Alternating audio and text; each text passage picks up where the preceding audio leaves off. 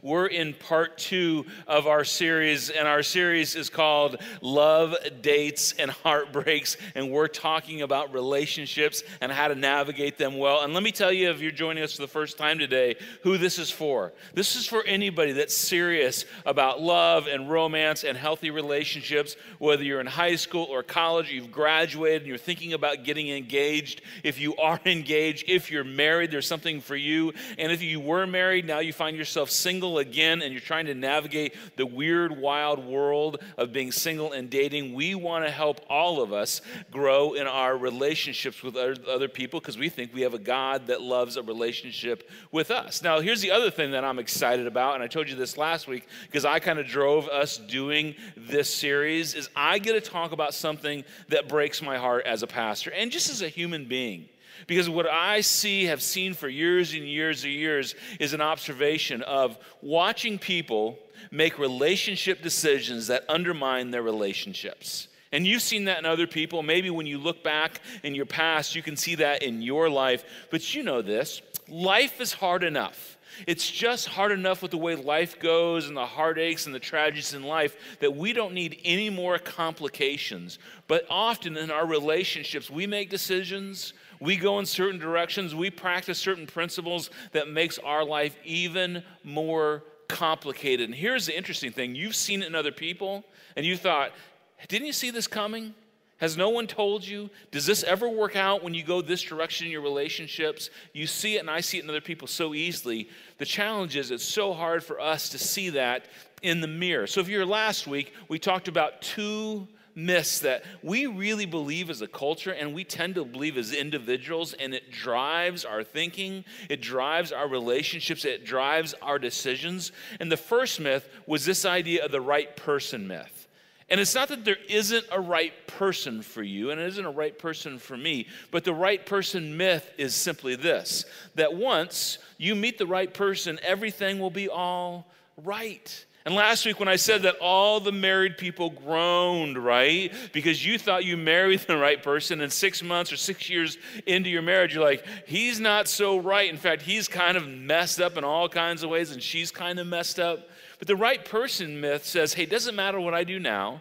It doesn't matter how I live or how I practice my dating and my relationships, that someday when I meet the right person, everything will just be fine. It's a lie. It's a myth that our culture believes, that I can live any way I want and have bad habits, insecurity, lots of debt, lots of weird, loose living. And then when I meet the right person, I'm just going to become a gentleman.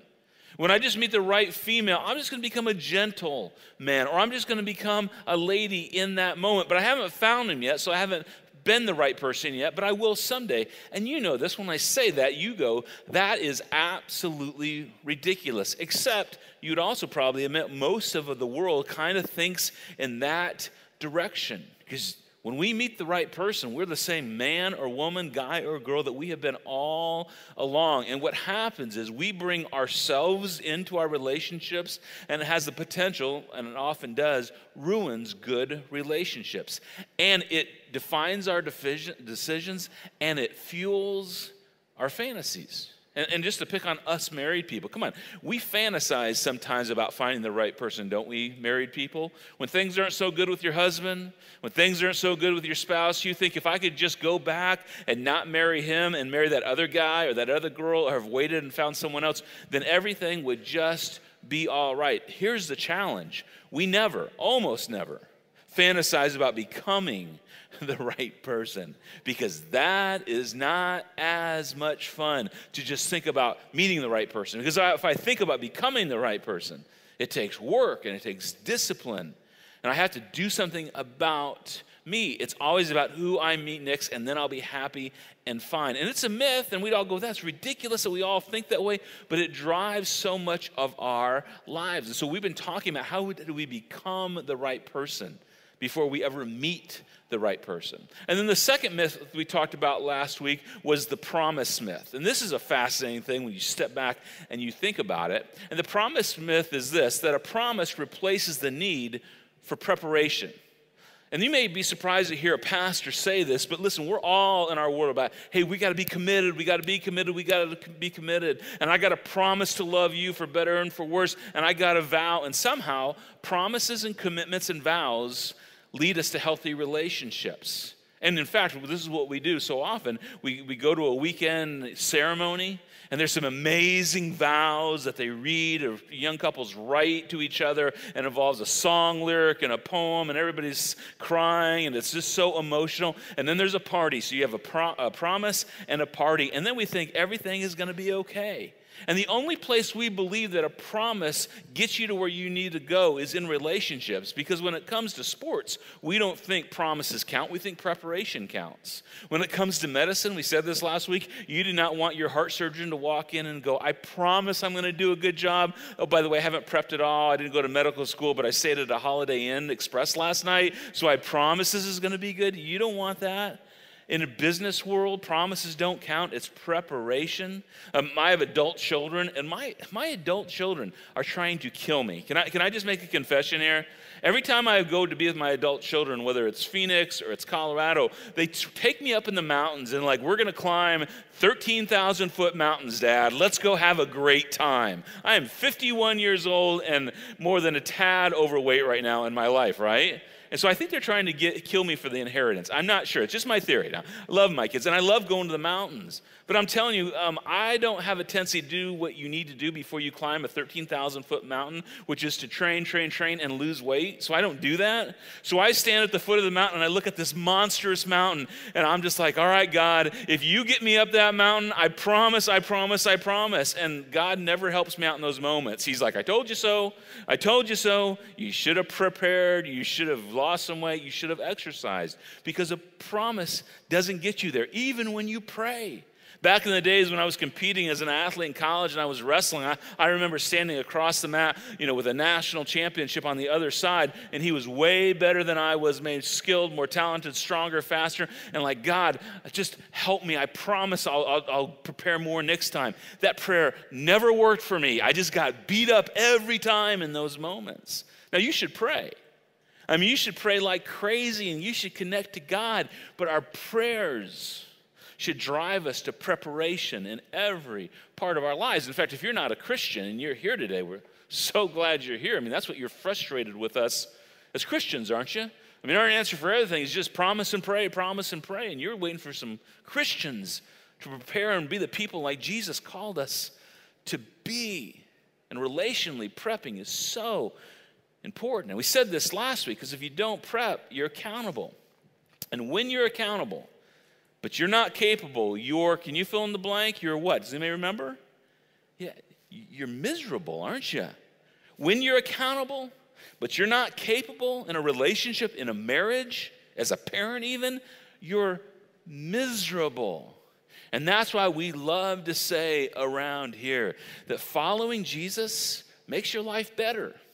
I said this last week. Sometimes we take some heat for this because somehow people go, hey, that feels really selfish. But I think Jesus' greatest desire is follow me, emulate me, go where I go. And when you do, you're going to reap the benefits of living like I do and loving like I do. And it makes our relationships and our lives better. Not often easier, not perfect, but better, because Jesus leads us to relational integrity. When you go all the way back to the beginning, the whole deal was about relationships between God and us and other people. It was about a connectedness. It's who innately we are from the inside out. And the goal of following Jesus is not to be happy. The goal of following Jesus is to be like Jesus. In fact, my guess is for those of you that aren't thrilled about church, your objection is not Jesus. It's probably more church people, right?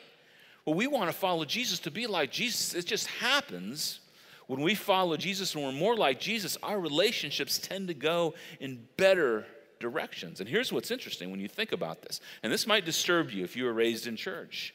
Jesus did not invite us to pray to him or promise to him or negotiate with him. His invitation was always, follow me. That's what he said to all of his guys. Follow me, go where I go, and be the kind of person I am, and then you will change from the inside out as you're close to me. And this idea of following from the very beginning for Jesus, it was simple. And we have overcomplicated what it means to follow Jesus. It was simple and it was compelling, but it was demanding. And the reason following Jesus is demanding, and here's the heads up if you're thinking about becoming a Christian, is what Jesus asked us to do was so simple and so clear. It would demand everything from us, but it was also rewarding. And there was a single command that Jesus brought to the table that would change everything. It would clarify everything. And I think we have made it way too complicated. And we've talked about this a lot. He said, my command is this, and this is like one command. I'm going to give you one thing I want you to do.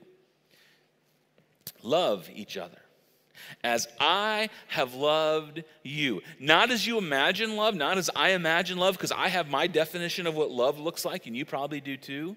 As Jesus has loved, not as you define it, but as Jesus defines it. Not as you live love out, but as Jesus lived love out, which is this amazing act of giving his life on a cross for people who did not deserve it.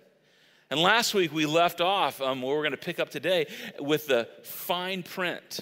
And the fine print is this idea, what comes with loving one another, that will make you and I fine. Isn't that good news? Some of you walked in here and you're like, man, I barely got out of bed. I didn't brush my teeth or comb my hair, and I'm going to walk out of here fine. Woo, baby, you're going to walk out of here fine today if you'll just apply this to your life. And one of the good news about this, the fine print of Jesus makes you worth finding and keeping.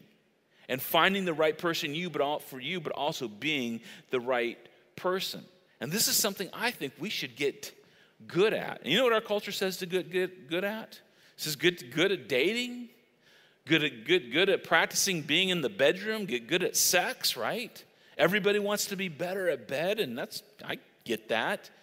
But here's what you need to know, and this might be the price of admission, the reason you got out of bed this morning. When it comes to sex and romance and being in the bedroom, romance is fueled by exclusivity. I can't say that word, not experience. See, we live in a world where we think experience sexually is what makes sex great. But Jesus brought a world that says, listen, it's when people are committed to one another and no one else that sex is great. And sex does not make a great relationship. Great relationships make for great sex. Now, if you're a young person, close your ears on this, but we live in a world where we think, listen, if we just have a better sex life, we'll be happier. And research has shown, surveys have shown, that happy couples have a better sex life. Not a better sex life makes happy couples. Men, let me say that to you again so you do not miss this. This is a big deal. Happy couples, invested couples, honorable couples, married couples have great sex life. Not great sex life makes happy couples. And we're going to figure some of that out today.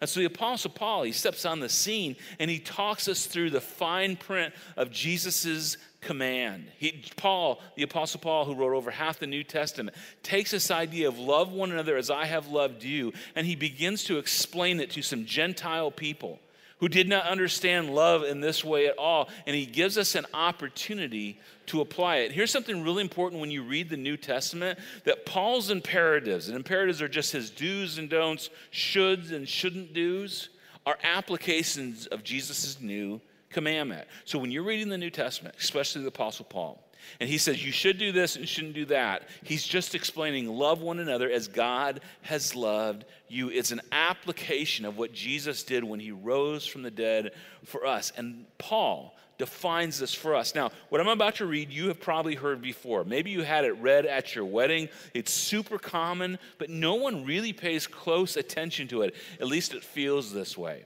So you've heard this. Paul says, love is, and he defines love right here. Love, first of all, love is patient. You know what that means for you and I? It means love isn't pushy. Love is not pushy, which means if someone is pushing you in a relationship in a wrong direction, an unhealthy direction, they're not loving you. Because love says, listen, I'm not going to push you. I'm going to be patient and I'm going to wait on you. Think about it this way. Love chooses the pace of the other person, which for most of us, and I'm telling you, especially me, is not natural. Love chooses the pace of the other person, not themselves, because love is a decision. to pause rather than push. You know what's natural for me? You know what's natural for you? My pace and your pace. And you've had this thought, why doesn't everybody think the way I think? Why doesn't everybody move like I move, whether it's fast or slow or somewhere in between? Everyone should do that. But when you push your pace and your way of thinking on other people, it causes relationship challenges. Now, I'm just going to step out of that thought for a second because I want to just talk to the females in the room. I could say it's the males, but I think it's the males that are the pushy ones most of the time.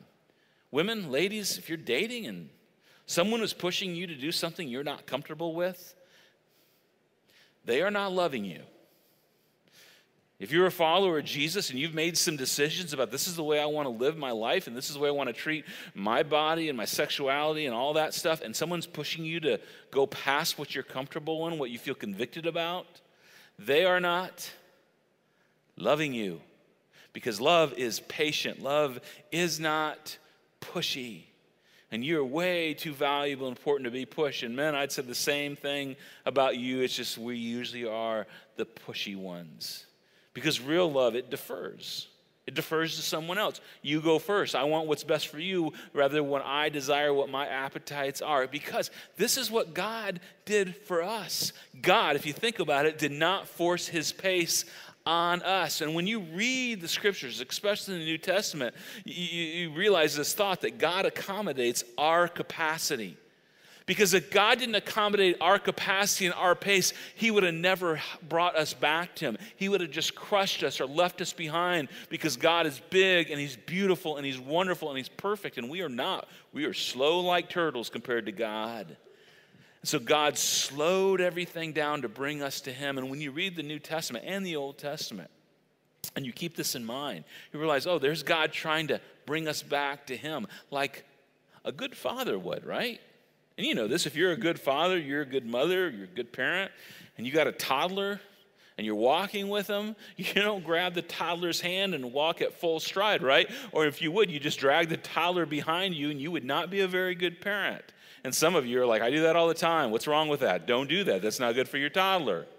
What you do is you grab your toddler's hand. Grandparents, you know, you love this. We're not quite there yet, but you'd love this. You take baby steps with your toddler because you're accommodating your toddler, your little one, your 5-year-old. You lean in their direction.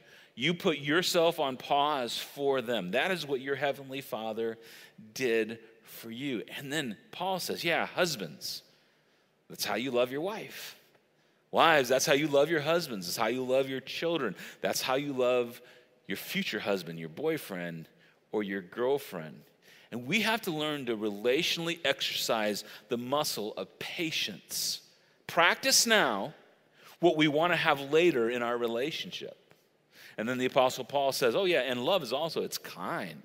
And men, this for you may sound kind of soft because we're men and we're strong and we want to be powerful. And I'm not sure if kindness feels powerful. Here's what we all need to realize, that unkindness really is weakness, right? Unkindness is weakness. Because when a man, and I'm picking on the men, but women, apply this where you need to. Men, when we can't contain our tongue, it's weakness. Men, when we can't contain our anger, it's weakness. Men, when we can't contain our appetites and our sexual desires, it's weakness. It's evidence that we are weak. And if we're in a weak place, we got to stop being weak and figure out where we can find strength. Because kindness, it's powerful. Because kindness is this, and you've heard me say this before, loaning someone your strength rather than reminding them of their weakness. And we all have a propensity to do this, but have you ever felt someone say this to you? Oh, there you go again. There you're doing that stupid thing again. You're late again. You're missing that again. You're unorganized again. You're running your mouth. You laugh too much. You're too loud. Whatever it is, I'm reminding you of your weakness. See, kindness does for others what they can't do for themselves in the moment. That's what kindness is. I'm not here to remind you of your faults and your failures. I'm here to help walk you through this and hold up what you can't hold up in the moment. See, kindness is love's response to weakness. And we know this, again, because this is exactly what God, through Jesus, did for us. Paul says in another place, while you were still sinners, God laid down his life for you? Did he remind you, oh, there goes Matt again. Look what a failure he is. Look how sinful he is. Look how awful he is. No, I'm going to lend you my strength. That's kindness. Matt, when you're at your worst point, when you're at your most lost, I'm going to lend you my strength, my very son. That's kindness. Now, here's what I want you to do, Jesus would say, and Paul would say. Just do that for other people. Loan them your strength. So here's a question I think goes well with this that we should think about. What is your go-to response to weakness?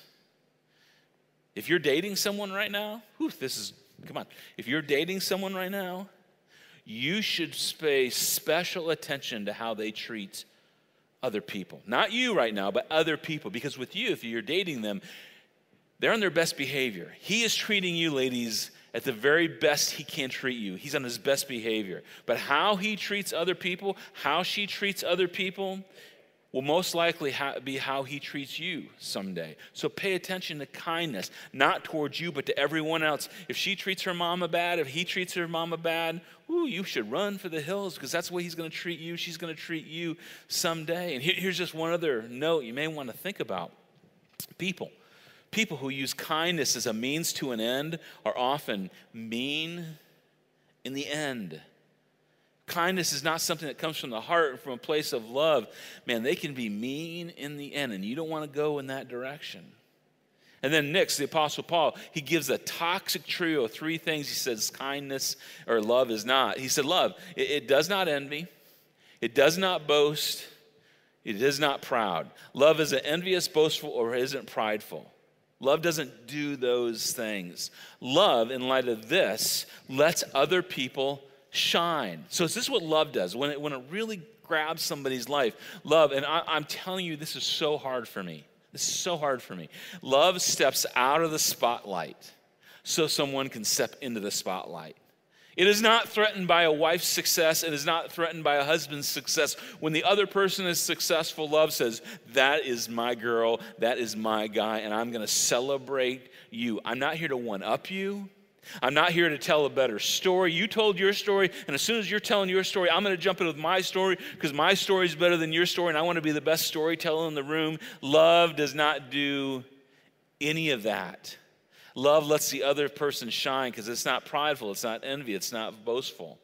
And you've heard this before, but it's so true when it comes to these toxic traits that if you don't feel good about yourself, it is hard to let others feel good about themselves because we won't let them shine.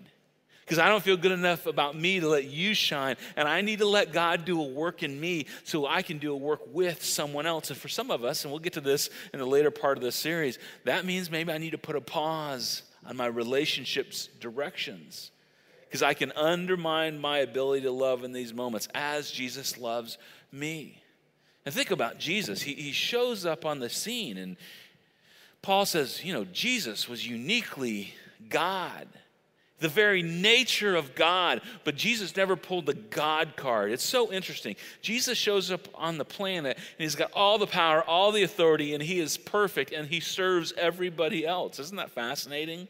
He doesn't walk into the restaurant and goes, hey, I'm Jesus, I want the best seat. Hey, I'm Jesus, I want to drive the Ferrari. Hey, I'm Jesus, I want first class. No, he washes people's feet. This is what love looks like. Jesus literally was the most important person on the planet, and he let other people be served. It is mind-blowing. It's a different kind of life, but it's where love works the best. And then Paul would say, now do that for other people. Take Jesus' model and do that for other people. That's why for all of us, everyone in the room, even if you're not a follower of Jesus, which again, we're really thrilled you're with us and hanging out, we all should pay close attention to your internal reaction to the success of the people closest to you. When someone is successful that you're close to, how do you do? Husbands, do you just celebrate your wife publicly and privately? Do you just say, hey, she is the best wife man could have, not just in front of people, but also privately? Ladies, do you just tell people, hey, look what my husband's doing. Look how he's providing. Look how he's showing up. And maybe your reasoning is I don't because I don't want to give him a big head, right? We all kind of feel that sometimes. Life, my friends, has a unique way from keeping us from having a big head because life crushes us. And one of the roles for husbands and wives is to love each other in a way that builds them up. We celebrate the people that are closest to us. And if you struggle with this, it's okay. It just means you got work to do. It means you got to let some of this seep in and push out, the envy part of it and the pride part of it, and let Jesus just take over. We got to exercise this part of the love imperative. Now, this third one is so big and it's so, what I think intense that we could just spend a whole morning talking about it by itself, but we don't have time for that. So I just wanted to look at it. We're told by Paul that love, it doesn't dishonor other people. Look what he says. He says this: love does not behave disgracefully, dishonorably, or indecently. And this is where, when I talk about this as a dad, I just almost have to calm myself down, because when I read this, I want to say to my sons over and over, and all the men and women in the room, but especially the men, this is where we never cause regret in a woman's life. This is where we never want our names tied to, hey, my biggest regret was him. And my biggest regret was him. And maybe my biggest regret was her. Guys, let me just say something. And ladies, if you could just turn your hearing off for a minute, because I'm afraid if you hear this, you might use this against us. So ladies, do not pay attention to this. Men, give me your attention just for a second. Just tune back in if you're looking at Facebook or ESPN or whatever you're doing. Come on, give me your attention. Do you know, men, how unique you would be? How powerful you would be? How strong you would be? How special men you would be if you decided, I will never dishonor another woman for the rest of my life, if you made that decision. You would be the most special man in the world if you decided, I will never dishonor a woman again for the rest of my life, with my words and what I say, with how I look at a woman, with my response to women, if I agree with them, or especially if I disagree with them. What I say behind their back when I'm on the golf course and one of my buddies makes a snide remark about a woman, if I just say, you know what, I'm not joining in. I'm going to choose to honor her. I'm not going to be a part of that. Men, do you know how special you would be? Men, do you know how special you would be in our world if you decided, I'm never going to look at anything publicly, and I'm certainly not going to look at anything privately on my phone, iPad, or computer that would dishonor or disgrace a woman for the rest of my life? You would be so special, and you would set yourself up for a place that you'd be a person worth finding. If we just decided we're going to spend our lives honoring the women in our lives, you might meet Jesus someday. And he might say, certainly you didn't get it all right, because it's almost impossible to get it all right. And you're certainly not perfect, men, but you're honorable. Close to Jesus as you could come. This idea of honor is something we've kind of lost, because we think this: if you disagree with me and I disagree with you, I don't have to honor you. And that's exactly the opposite of what Jesus walked into people's lives. And we can justify it, right? I'm not going to honor you, and here's my 5 reasons I don't honor you. And Jesus said, no, I want you to treat people like I treated you when you were not honorable. This is what he says in humility. In humility, value others above yourself. Not because they're more valuable, but because that is exactly what Jesus did when he was the most valuable person in the room. And you know how to do this. This is the cool thing. We all know how to do this. You know how you honor someone? All you have to do when you're going to be with your wife, your spouse, your future spouse, your husband, think about your most respected famous person, whether they're an athlete, a musician, an actor. For me, I might have dinner with Michael Jordan. I kind of like Denzel Washington, because Man on Fire is one of my favorite movies, right? And so if I'm thinking about having dinner with Denzel Washington, I think about how I would present myself. And you know what I would do? I would present the best version of me.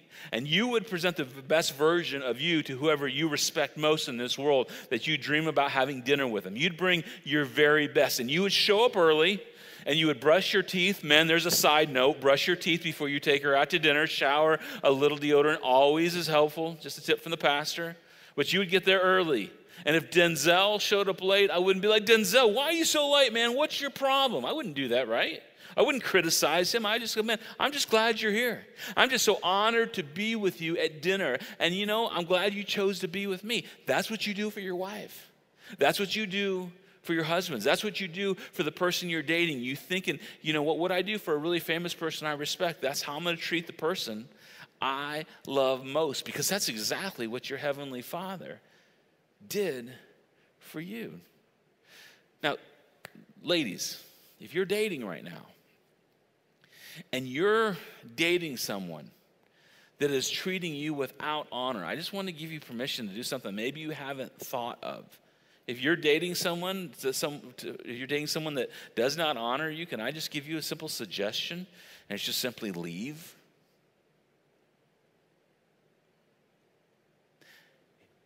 If you're dating someone and that man is not honoring you, here's my suggestion. Leave him. And normally I tell our staff, do not ever bring bad news through an email or a text. Make sure you have a face-to-face conversation. Ladies, if there is a man that is dishonoring you, just right now pull out your phone, text him and say, I'm done. Throw your phone away, get another phone, another number, and be done with that. And if no one has ever given you permission to do that, I want to give you permission to do that.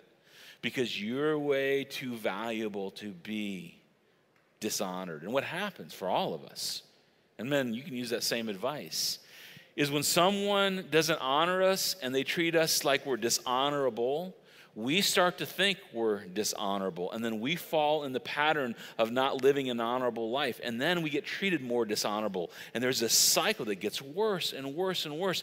And you need to know this, that you're so valuable and you're so precious. And do you know how you know you're valuable? The way you know the value of anything is the price that was paid for it. If you don't know this, the price that was paid for you was Jesus' very life. There is nothing more valuable on this planet than you. And if you're being dishonored, you got to change course somehow. And if you're married, listen, this is not validation to divorce or leave your spouse, but you have to find a way to bring honor into your marriage. And if you're not honoring the person across the dinner table or in bed with you as a spouse, you got to find honor, because the application is not how am I honored, but how do I honor other people? And we're called as husbands and wives to bring this honor to our relationships when we're dating, when we're thinking about dating, and certainly when we're married. Now, I recognize with that, for some of you, if you're single, you may be like, Matt, hold on, time out, man. Time out, time out, time out, time out. Because you're describing the worst date I could ever imagine. I'm supposed to show up and be honorable and connect and listen and have her home by 9 and keep my hands off her and don't think about her sexually and all these things. That sounds like the worst date of all time. I'm guessing the men are thinking that more than the women in here, but that sounds like the worst date of all time. And that's because we live in a world that buys into this myth. It's about chasing after and getting and conquering what you want. And the Jesus model is being the person the other person wants. And in the end, you get what you want. It's not what you're looking for. It's preparing to be the person you're called to be. And this, my friends, following Jesus in the fine print, is how you become a person worth looking for. It's Jesus' command to love as you have been loved. And married people, this is how you become a person worth staying for. It's how it works. It's not hoping and promising and looking and finding. It's about, I want to become a person that's kind and honorable and patient. And when I become that person, someone's going to find me and I'm going to find them, and I will settle for nothing less. I hear this story all the time. People say, I've decided to make this decision to be this kind of person, and I won't settle for anything less now. The other path is this, and we've heard this a lot, is, hey, I thought that my partner would be so perfect it wouldn't require any patience. Have you ever thought about that? Like, I'm going to meet them and they're going to be so perfect. I don't even have to be kind to them. They're so perfect. They're going to be so perfect. I don't even need to be patient. I'm just going to be a better person because they're so perfect. And that is just a myth. That doesn't mean that our relationships can't make us better. I've been married for 28 years. My wife has certainly made me a better person. But she's had to pay the price for the ugly part of me that I didn't deal with before I met her. And I wish I could go back and be better from the beginning. And then she kind of gotten me straightened out, right? And then we had kids and all the ugliness came out of me again because I wanted all the attention. And to win at this, we got to prepare. We got to start thinking, God, how can you put patience in me? And how can I practice? How can kindness be in there? How can I be an honorable person? This is where the fine print of Jesus comes in to play. And I can say that, and we can all go, yeah, that makes sense, Matt. I think that's good, but I want you to do something about it. So here's a simple homework I want to give everybody in the room and online. I would love for you this week to go to 1 Corinthians 13, verse 4 through 7. You can find it on the YouVersion app, the dusty Bible that's on your coffee table. Pick that old thing up, blow off the dust. And I would love for you just to read these 3 or 4 verses over the next 7 days. And I'd love for you just to pray through them. If you've never prayed through a passage of Scripture, it's simply this. When you read a word like patience, say, Jesus, okay, I want to be patient. I'm married and I'm so impatient with my wife. I'm so impatient with my husband, but help me to be patient. And what it will do is it'll help you to be patient. You can exercise it. Kindness. God, I just want to be kind. I'm dating her and I found myself not being very kind anymore. So help me to be kind. Help me to be honorable. Help me to put her needs or his needs before mine. I'm telling you, if we would do this, if just these 3 simple imperatives, I think it has the ability to change the course of our relationships. But I want you to understand this. You can't give away what you don't have. And it's when God's love affects us that we start going, you know what? God has been this kind to me and this patient with me and this honoring to me. And as it fills us up, it flows out. And for some of you, it's mind-blowing for you to think, how could I even try this? And here's where you start. By receiving God's amazing, overwhelming love for you. And when you get a glimpse of it, a taste of it, when you're filled up with it, it's not so hard to start giving it away. And so your invitation as we sing this last song together, which is all about God's crazy love for us, is to let it fill you up from your heart. And then take it and start giving it away to your spouse, your boyfriend, your girlfriend, or your future spouse that you're preparing for, which makes our lives better, makes us better at life because we're following Jesus who gave everything for us. Let me pray for you.